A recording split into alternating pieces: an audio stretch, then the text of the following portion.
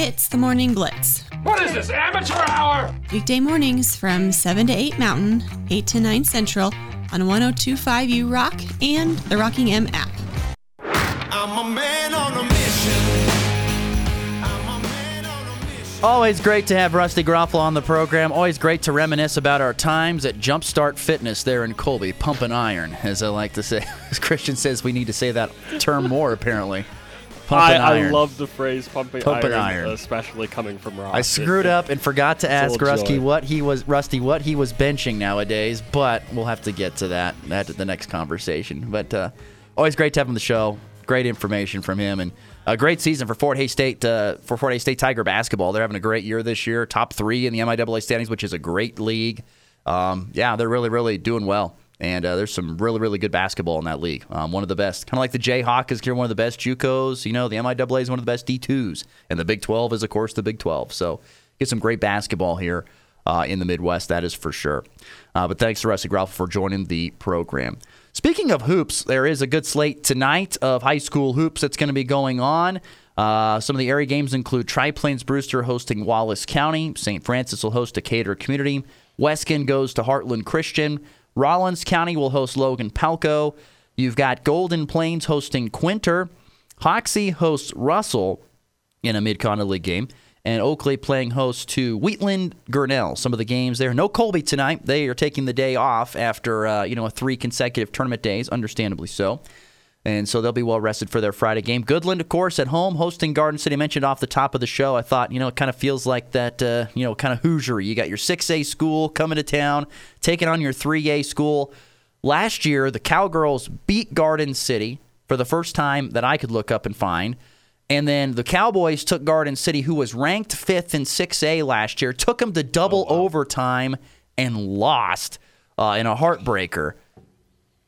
Tonight, the Cowboys get revenge. Looking at Garden City, they are starting over. They have a new head coach on the boys' side. They've got pretty much a lot of new players. And then when you look at it from the girls' side, kind of the same thing, except they have the same coach, but a lot of new girls. So Goodland, I think, at least on paper, has the advantage if they can play.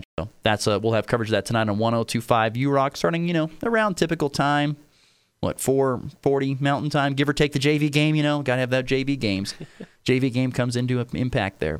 Also tonight, Northwest Tech men's wrestling on the road at Neosho for a triangular tonight. So good luck to Tech wrestling. All right, on to the walk-off. A 3-run walk-off home run. A game-winning walk-off. With a walk-off! His second walk-off hit of the season. In walk-off fashion. That baby's go.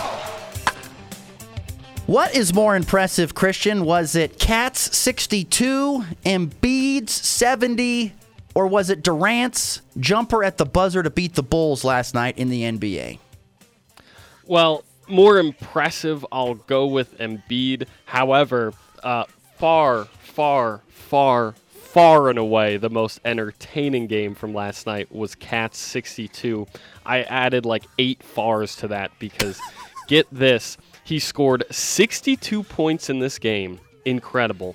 He was 2 for 10 with 4 points in the fourth quarter and was ball hogging and was trying to get his own so badly that he was benched for like 6 minutes in the fourth and played so bad defensively, him and the rest of the Timberwolves, that their head coach had this huge presser where he just tore into them, and they lost. He had 62, and they lost. This was the quote of the night. This was Coach Chris Finch for the Timberwolves. It was an absolute disgusting performance of defense and immature basketball. We totally disrespected the game, ourselves, and we got exactly what we deserved.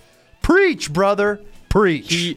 He is 100% true. Go back and watch those highlights. You will be laughing through the whole thing. It was awesome, and he's 100% correct. That should be like the quote underneath the NBA logo. We disrespected the game.